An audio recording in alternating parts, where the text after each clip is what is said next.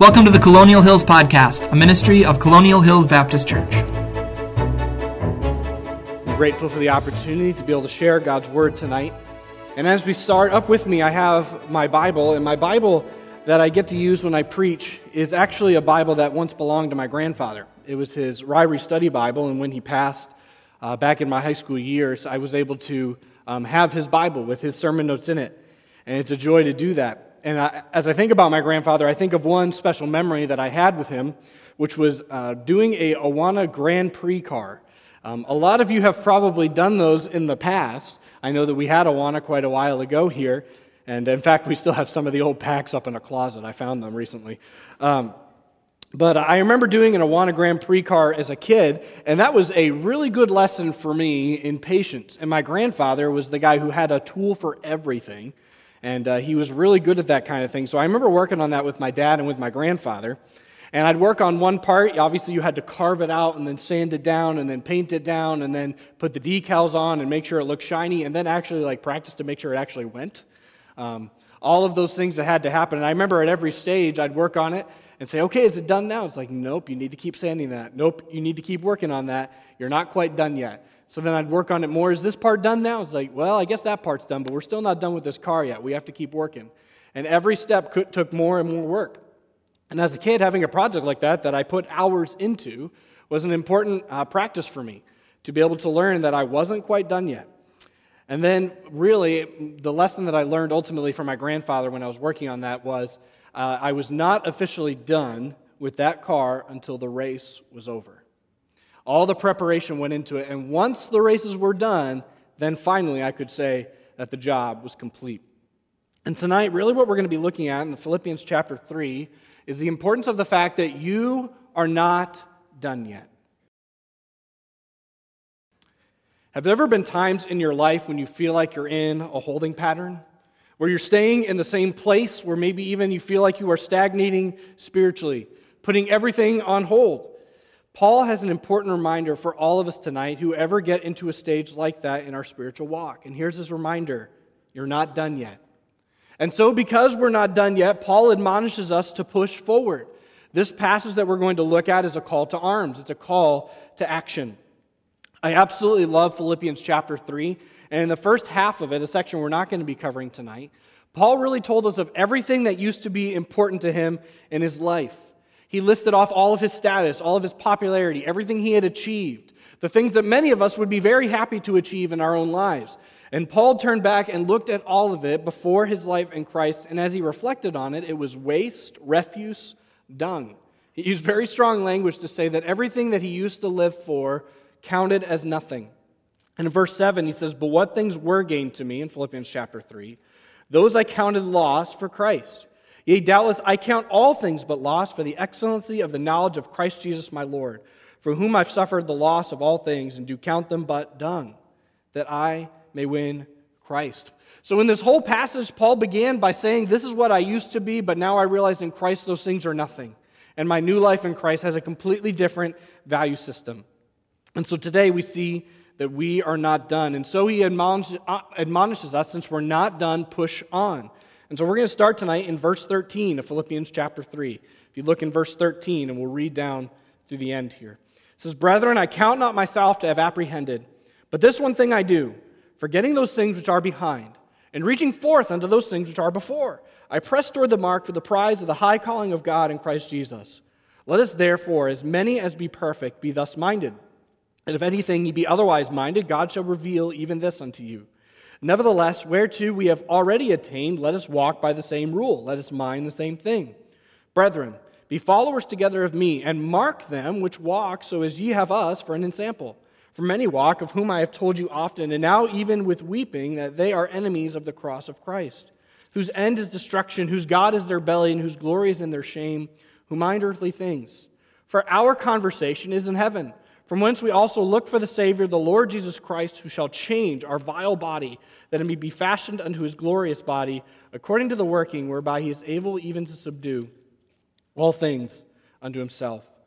Tonight we're going to see that we need to push forward, and we're going to do that first of all tonight by learning to adjust our mindset. Adjust our mindset. And that comes in verse 13 where he says, "Brethren, I count not myself to have apprehended, but this one thing I do, forgetting those things which are behind, reaching forth unto those things which are before, I press on toward the mark for the prize of the high calling of God in Christ Jesus." When we look at the life of Paul, we see somebody who was single-minded and absolutely driven. And in this passage, we see that there was one thing he wanted. He wanted to win.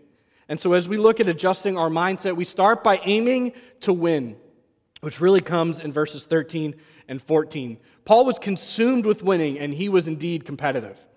Have you ever met someone who's competitive?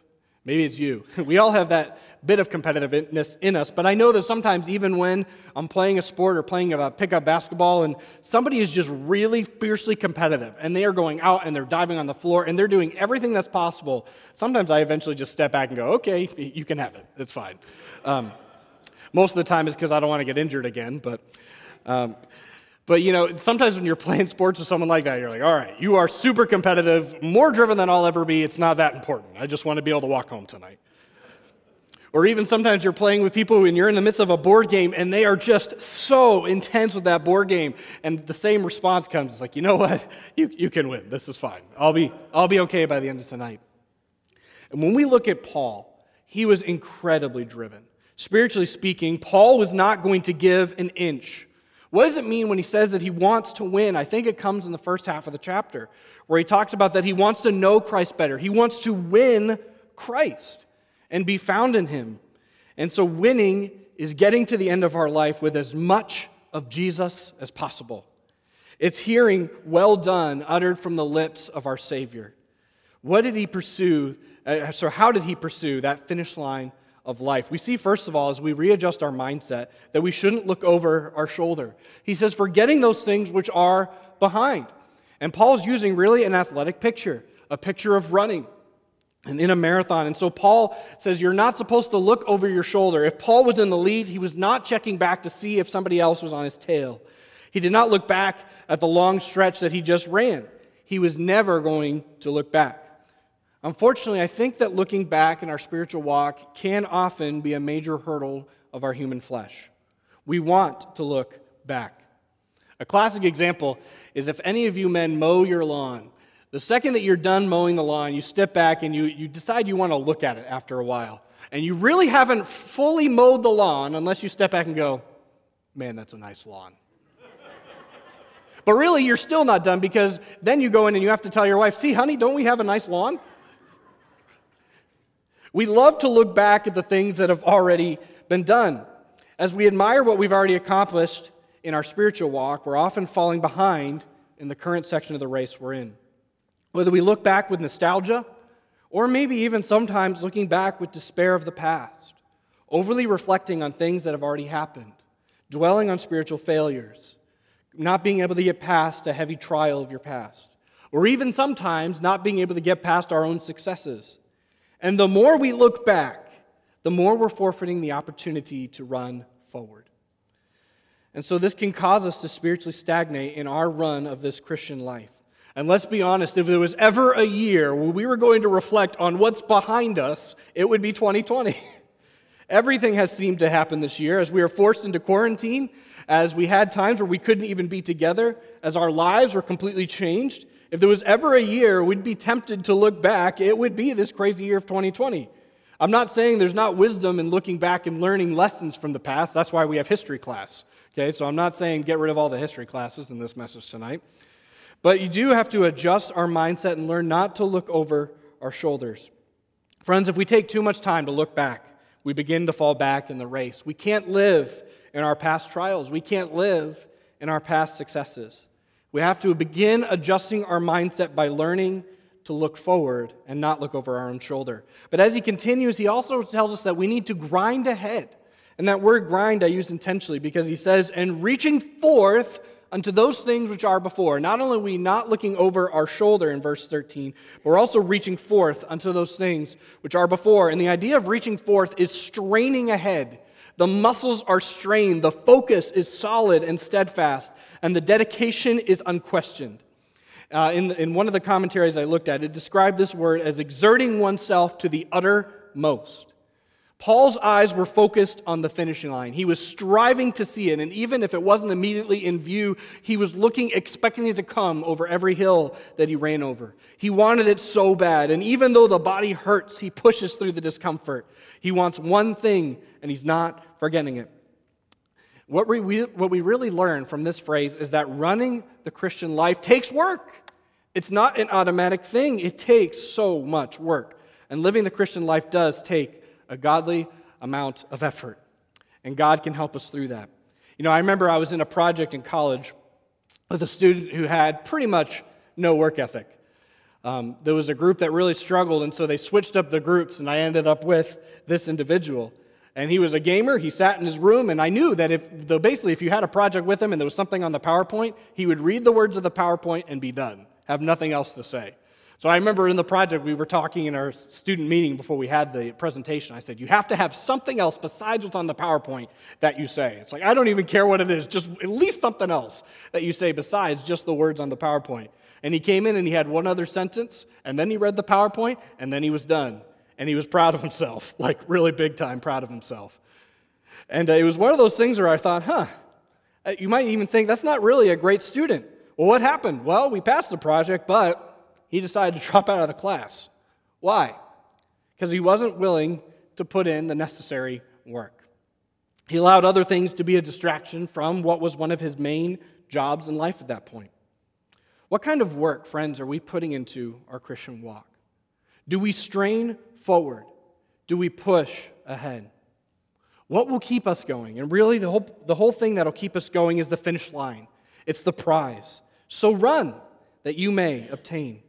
The race is so small in the scope of all eternity. This little life that we live is lived really for a life that will be for all eternity. And so our life now is a blip on the radar, but it is such an important blip on the radar.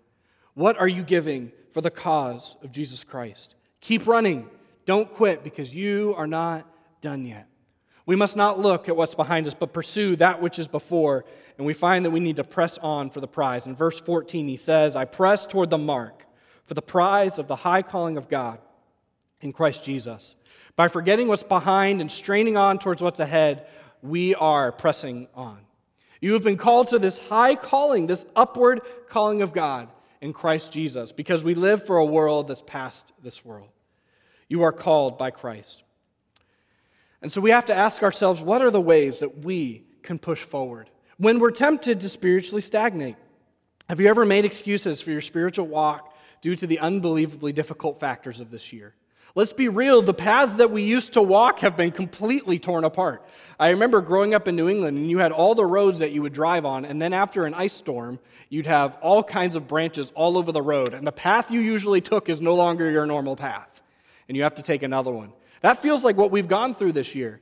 And in times like that, it also means that we need to find another path. It's not an excuse to stop. We have to push forward. You know, I've heard a lot of men that I respect say during this specific time in our life and in our world, there has never been a better opportunity to share the gospel with our neighbors. There's never been a time where people are so focused on death as they are when they're scared about the coronavirus. A time when people are looking for something or someone to give them security. A time when we're isolated and longing for someone to show love. A time when the unrest all around us point to the unrest within our own souls. And it would be such a wonderful time for the gospel if there were people who were afraid, unsure, and searching for answers. And that truly is the time that we're in. That time is now. And so many of the normal paths that we have taken are not there. And so we have to pray, God, what paths do you want me to take? What kind of creativity do I need to share the gospel with my neighbor? And so we have to ask ourselves, how can we push forward rather than spiritually stagnate in the midst of this time? It's going to take effort, because we're not done yet. And it's going to take creativity, because we're not done yet. And so we must learn, as we look at pressing on towards the prize of the high calling of God, we must adjust our mindset.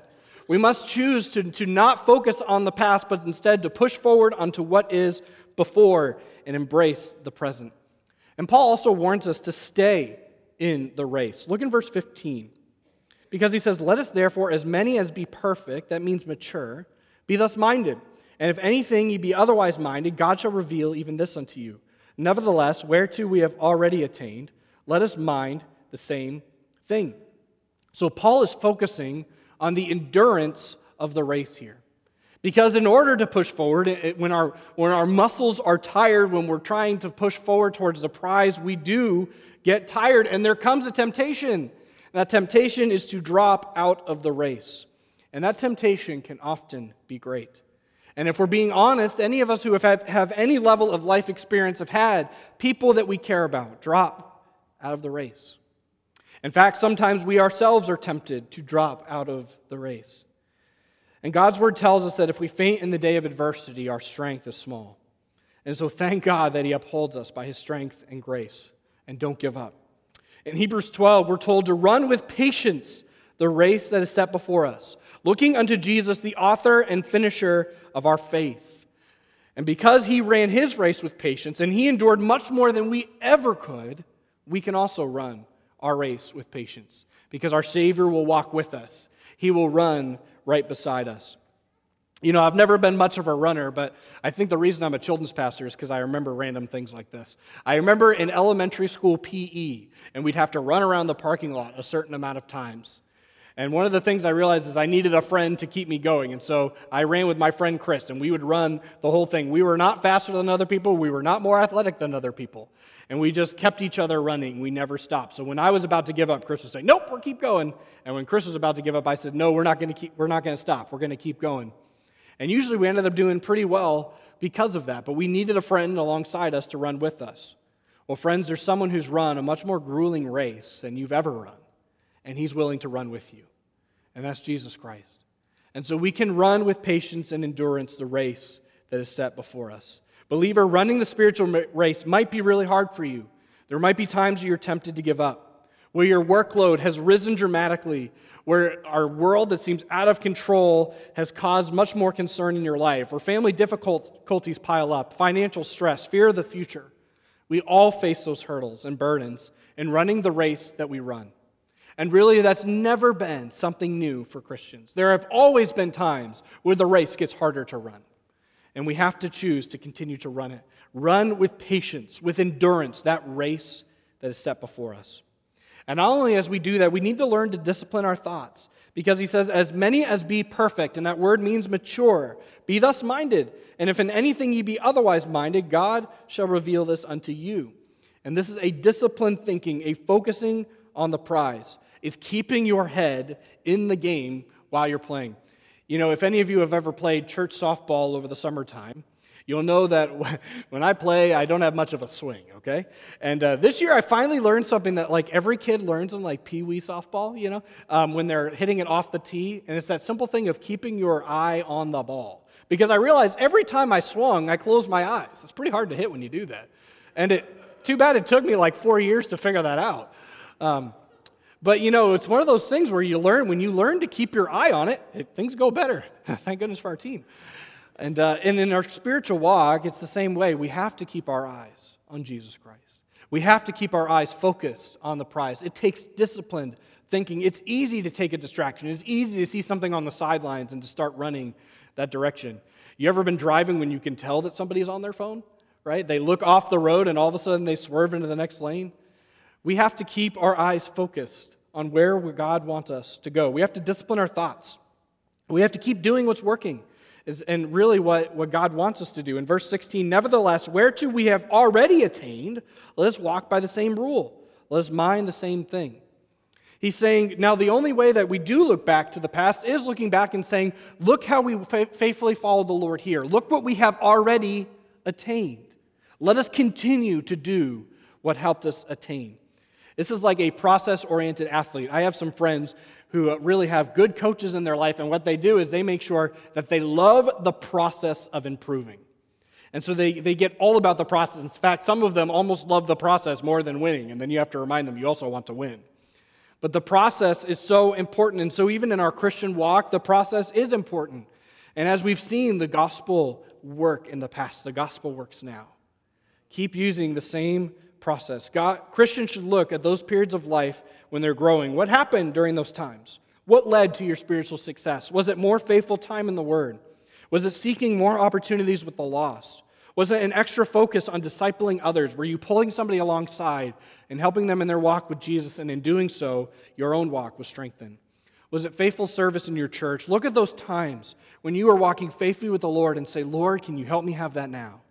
Give me opportunities. Even if your world looks different, you can still push forward. Discipline your thinking by focusing on the end and keep doing the right thing. Believer, you're not done yet. And so as we start tonight, we press forward by readjusting our mindset, not looking over our shoulder, but instead focusing on that which is ahead as we press toward the mark for the prize of the high calling of God in Christ Jesus. And secondly, tonight, we realize that we press forward by admiring godly examples. Look with me in verse 17. Paul says, Brethren, be followers together of me, and mark them which walk, so as ye have us for an ensample.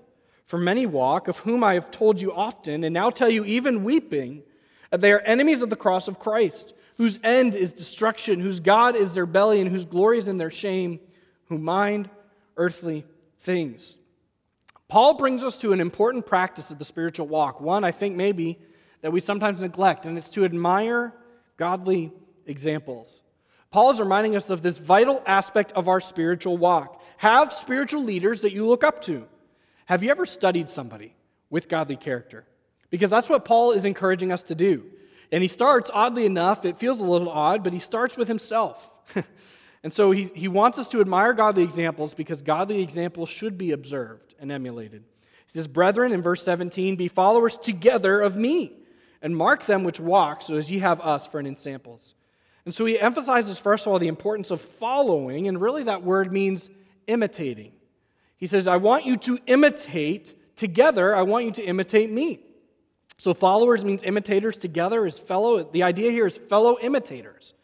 And Ephesians 5:1 actually has the same concept, where we see, it says, be ye therefore imitators of God as dear children. You know, I'm still pretty young in this whole parenthood thing, but one thing I've realized is that Ava does imitate us. For instance, we were down at Cross Impact a few weeks ago, and one of our officers put out a pouty lip to her. They just stuck out their bottom lip, and Ava did that. And then she did that for the next 3 days. And she wasn't upset. She wasn't pouting because she was sad. She just pouted because she figured out her face could do that, and so she continued to do it. She imitated that officer and kept doing it for days. And we find that she continues to do that. Children imitate. And in the same way, we should be imitating not only our Heavenly Father, but also godly influences in our lives. So not only are they called to imitate, they're called to do it together. It's the job of believers together to engage in our walk with Christ. We are to be imitating godly examples in community together. Now, is Paul having somewhat of an ego boost here? Is he telling them, follow me because I'm awesome? Was this arrogant of Paul to say? It absolutely was not. In fact, in other parts of this book, we see that Paul encouraged imitation of other genuine believers. He encouraged them to imitate Timothy in chapter 2, verses 19 through 24. And even right after that, he then encouraged them to imitate Epaphroditus. He put quality examples in front of them because he knew that you get what you honor. The people you put forward are the ones that others will know that they're supposed to imitate. And so Paul did that. But even more so, in the beginning of chapter 2, he gave the ultimate example, the example of Jesus Christ. And in chapter 2, if you have your Bibles here, he says in verse 5 of Philippians chapter 2, he says, let this mind be in you, which was also in Christ Jesus, who being in the form of God thought it not robbery to be equal with God. And many of you know that wonderful passage, but in verse 5 he emphasizes, think the way that Jesus thought. In that case, he's really speaking of humility and obedience. So we're to be imitators of Christ. And Paul actually said that in another passage about himself. In 1 Corinthians 11:1, he says, be ye followers of me, even as I also am of Christ. And that is the most important part. When we are looking at people to imitate, people that we should walk like, what should we appreciate most about them? Not their skill, not their personality, not their likability, but their Christ-likeness. We should desire to be as Christ-like as those people are in our lives. Watch those godly examples. He says later, and mark them, but as we're back now in chapter 3, he says, brethren, in verse 17, be followers together of me, and mark them, which walk so as ye have us for an example. And so he uses that word mark. It means to contemplate, to watch or skillfully notice. My favorite definition is to spy out. Spy out these people. In modern term language, is Paul telling them to stalk their godly examples? In a sense, he kind of is. Saying, I want you to watch them closely. Those who walk, and walk is a theological term for Paul. It means the lifestyle that we live. He says, watch the way they live. Study it, mark it, write it down as you have us for an example. And that phrase really has the idea of those who set the same example that we set for you, who have the same pattern of life that we do. If there's people who live the way that you know God wants us to live, watch them, mark them, and in a non-creepy way, study them. It's so important for us to look at the examples of others. One thing I've really gotten into lately is reading different biographies of important Christian leaders. I found it fascinating and really beneficial for me to read many of those stories. I've read one recently about Spurgeon, his humble beginnings in the country, his funny stories all the time, his boldness and compassion, his single-mindedness, his impact even as a child, the lives that he impacted for Christ are pretty incredible. And the way that he stood up in the midst of controversy. I even more recently read about D.L. Moody and saw his heart for children who were unreached completely in some of the roughest areas of the city of Chicago. And I watched the preaching that he did across the world, the care that he gave even for every place that he had been a part of. He often would go back to those places where he had served, and he cared about those people again and again. And the faith that he demonstrated in his preaching tour throughout England, where revival ended up resulting from it. I look at so many different examples. Even John Newton is my most recent one, the author of the song Amazing Grace, who is a former slave trader who was truly saved by grace. And he had an impact on William Cooper, the hymn writer who had suicidal tendencies and actually ended up writing the hymn, There is a Fountain Filled with Blood. And he really resonated with that third verse, that the dying thief rejoiced to see that fountain in his day, and there may I, though vile as he, wash all my sins away. And so John Newton discipled William Cooper and another man named William Wilberforce, who ended up being a major influence in stopping the slave trade. I look back at all of these men, and indeed they were flawed. And if you read any honest biography, you will see the flaws. But I really want to pursue Jesus the way that they did. I want to make an impact for the cause of Christ like they did. And even as we look back at those from the past, we also have living examples. One thing I've realized about myself in recent years is that I am a studier of people. It's kind of a funny quirk of my personality. I notice like really specific things about them, and then I make another mistake, and right after I do that, I then tell them that I realized it. And sent some of my best friends into some real soul searching when I've brought up those moments in their life. But really, we should learn to look and to study those who are our most godly examples, because those are the people I want to study the most. The people in my life who have invested in me. Those godly men and women that I want to pursue Jesus the way that they do. There's a lot to gain from those moments. Godly pastors, Christian leaders, members of this body.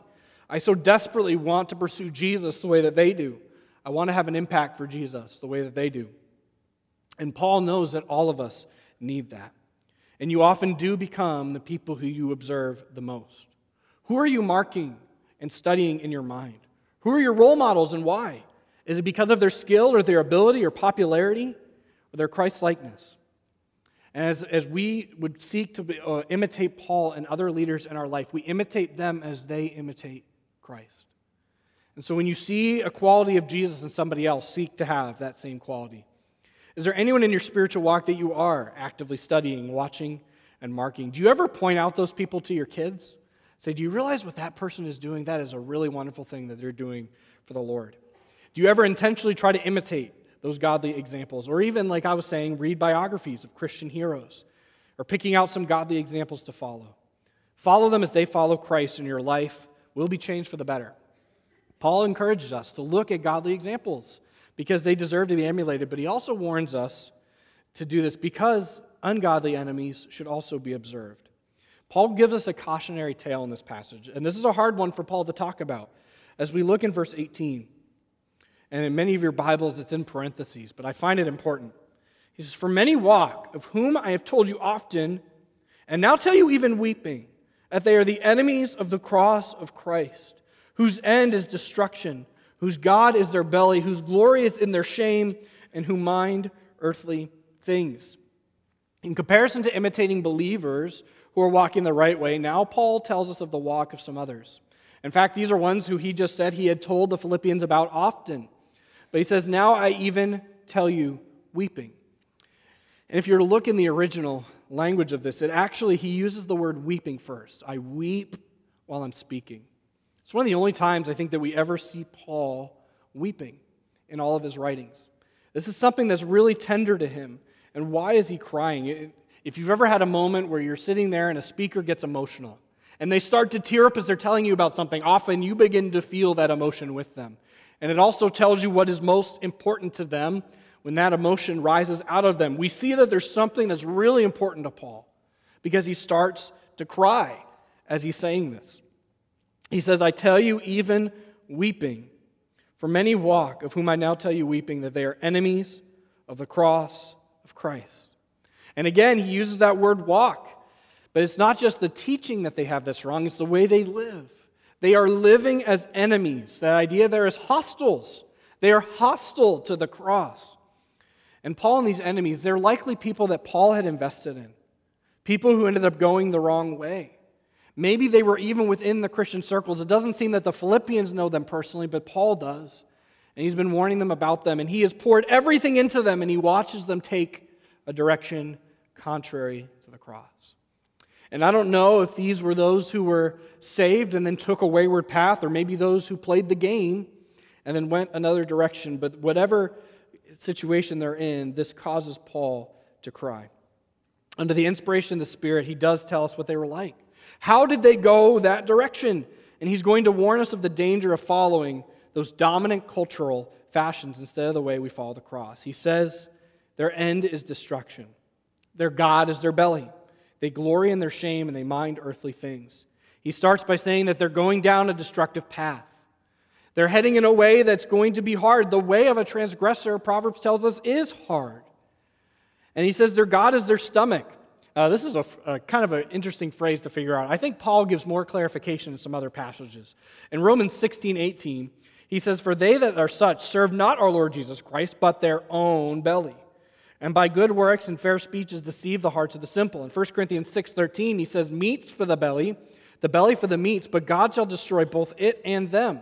Now the body is not for fornication, but for the Lord, and the Lord for the body. I think what he's trying to communicate in this passage when he says their God is their belly is that they live for all their sinful appetites. They're heading down a destructive path, and indeed, they desire all the things that they shouldn't, and they pursue them anyways. They lived for their sinful appetites, for their own pleasure. Their body was not a one lived and sacrificed for God, like Romans 12 tells us. They don't like Paul's mantra that to live is Christ and to die is gain, because they want to live for what feels good right now. He continues to describe them when he says their glory is in their shame. They praise things that should be shameful. And the loss of shame in someone's life is not a positive trait. Shameful speech, modesty, open lifestyle, overt worldliness. Man, our world loves to celebrate the things that God's word considers shameful. And so for many of them, not only are they going on a destructive path, and they live for all their pleasures, but then they glory in those things that are shameful. And then he says they set their mind on earthly things. And really, last phrase is at the heart of all the previous ones. That their heart is set on earthly things. They're worldly. Their mind is set on things of this earth. They don't want to focus on that which is eternal because they want what they want right now. And friends, I think all of us can say that we're probably worldlier than we think we are. We all have a love for this world that if we're not careful will overwhelm our love for our God. And so Paul weeps as he writes over these men and women. They likely had a high level of accountability if Paul did this well. The Apostle Paul himself had invested in them and they went another direction. They knew what living for Jesus would look like and they chose otherwise. They loved their destructive path. They loved all their pleasures now. They loved to throw away inhibitions and glorify their shameful lifestyle. Simply put, they loved this world. No doubt this is what Paul felt when Demas left. And this, I think, has to be one of the other most emotional moments in Paul's writings. He told Timothy, Do thy diligence to come unto me shortly, Timothy, for Demas has forsaken me, having loved this present world. And so many disciples of Jesus Christ leave because the love of the world overcomes their love of God. Demas had traveled with Paul. He had served alongside him. He poured his life into Demas, invested in him. And Demas forsook it because he decided that he loved what he could get now more than eternity. Even as a young pastor, I can already identify with this feeling that Paul has, this pain.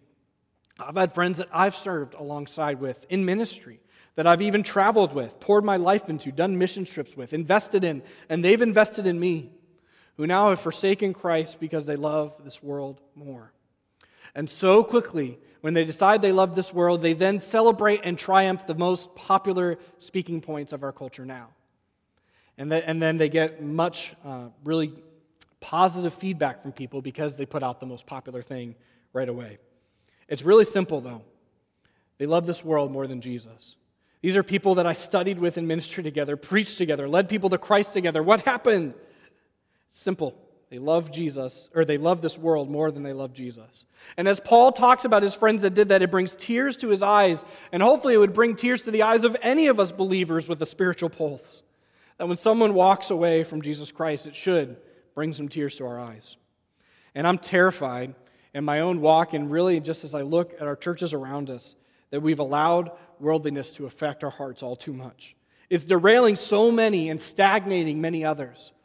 And so as we are to look forward, we can't look back and we can't look to the side at the world that is going to distract us, because Satan indeed wants to pull us off the path.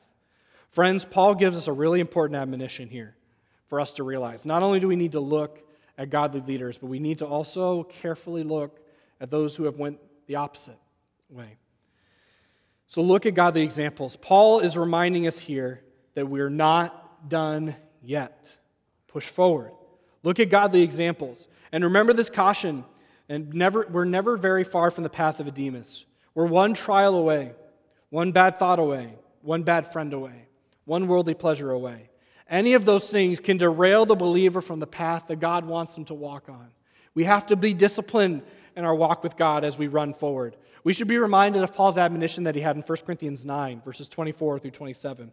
He says, "Know ye not that they which run in a race run all, but one receives a prize?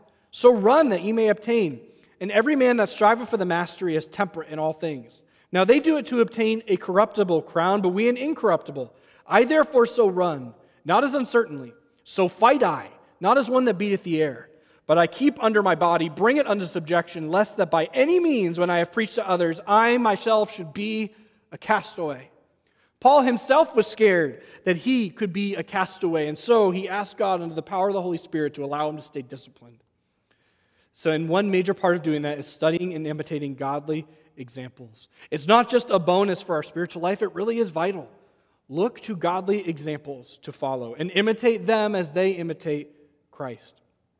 And so as we look at this passage tonight, we see, first of all, that really we should have an adjusted mindset, that we should look forward unto those things which are before. But not only that, we need to look at godly examples and learn to appreciate them. And lastly, we need to appreciate our real home. And that comes in verse 20 and 21. He says, "For our conversation is in heaven, from whence also we look for the Savior, the Lord Jesus Christ, who shall change our vile body, that it may be fashioned like unto his glorious body, according to the working whereby he is able even to subdue all things unto himself." And so Paul closes off this chapter by trying to remind us where we're from. He says, "For our conversation is in heaven." The idea there of that word is citizenship. It is a word that sounds like politics. The Greek word actually is politeuma. And it sounds like politics. And with that idea is in our home is that there are the rights of home, the privileges of home, all the joys of home. In a sense, the word has the idea of a patriotism for our real heavenly home. And as Paul is talking to the Philippians, he's talking to these who are in Macedonia, but the city of Philippi was given all the rights of Rome. And so they are in Macedonia as citizens of another country, as citizens of Rome. And in the same way, we are in this world as citizens of another. We are citizens of a heavenly kingdom. And someday it's going to be so wonderful that we will all get to worship back here on this earth in a new heaven and a new earth. And our primary home is not what we're doing right now. It's the new heaven and the new earth. And we anxiously await the return of our Savior, the Lord Jesus Christ, because home is with Jesus. In his arms we are home. And so we say, "Even so come, Lord Jesus." And the passage here has the idea of awaiting. The idea is eagerly awaiting. In Romans 8:23, he says that we eagerly await our adoption.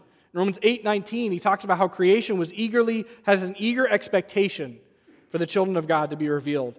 In Romans 8:20 and 21, he talks about how creation will be liberated from its bondage. And in 1 Corinthians 1:7, he says that Christians eagerly wait for our Lord Jesus Christ to be revealed. And indeed, we should eagerly await our homecoming. It's a hometown feel. And if any of you ever have moved away from your hometown and you're to go back to it, there's a real nostalgia you feel when you walk down those streets that you once used to walk, and when you see all the places that you used to see. But really, the most nostalgic parts aren't the things that you see, it's the people who are there. And sometimes as you walk back through those places, those people are no longer there. And it reminds you of those who you miss, those people who really are home to you. And when we get to leave this life on earth, we get to be with Jesus Christ. And with Him, we're home.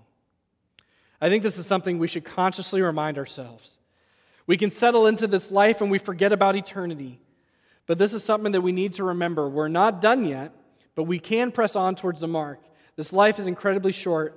And even we're going to find that our own body is not going to last into eternity. Because he says in verse 21, he says, "Who shall change our vile body, that it may be fashioned like unto His glorious body, according to the working whereby He's able even to subdue all things unto Himself." And he tells us here that our bodies are going to be transformed. They're going to be completely changed, and the sinful flesh that we now wear will be replaced with a heavenly body.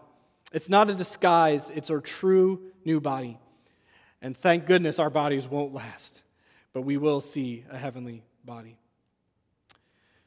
Friends, this life is temporary. I remember this summer when we were finishing setting up from softball, we were putting some stuff into Jared Allen's truck. And as we were putting it into his truck, I was like, all right, let's be careful. We don't want to scratch it. And Jared goes, I don't care. I'm not saving this for the next guy. And in a sense, this life that we're living is not the only life we'll live. Our life will be lived for eternity. And so this life, we need to live for that cause. You know, one of the funny things I do is if I'm ever watching a sports game and I'm not able to be home for it, I try to record it and DVR it and then ignore anything that someone could possibly say about it.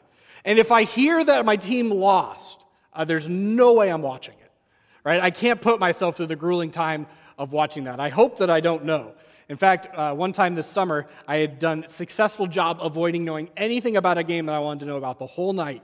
And Tim Betancourt, out of the blue, he didn't say, hey, did you hear about? He just said, hey, did you hear your team lost? I was like, Tim, come on! Right in the middle of that. So obviously I did not go back and watch that game afterwards. If we know that the end of the story is bad, we don't want to watch it. But friends, when it comes to our spiritual walk, we do know the end of the story. And it's a story worth engaging in. That though the wrong seems off so strong, God is the ruler yet. We know how it will go. We will be transformed. Christ will reign. All will be well. But that time is not yet. And so we're encouraged, work, for that night is coming. You're not done yet, so press on. God is not done with you yet. He calls you to press on tonight from this passage by adjusting your mindset, by admiring godly examples, and by appreciating your real home. When I made that Grand Prix car with my dad and my grandfather, every time I thought I was done, the answer was, no, Andy, you're not done yet. But when the races were done, all the effort I put into making and maintaining my car was worth it. My family didn't let me take any shortcuts. They made sure that I kept making this car the right way. At every stage, I wasn't done yet, but that made the experience so much more rewarding at the end. Maybe some here tonight, as we're even talking about this picture of a spiritual race, have not begun the race yet. Maybe like Saul in the beginning of chapter 3, you're living for everything that this world has to offer, but you've never actually accepted Christ as your Savior. And your life is lived for all of those things, but those things don't give meaning. And maybe today there's some who are here who decide it's time for me to start running this race.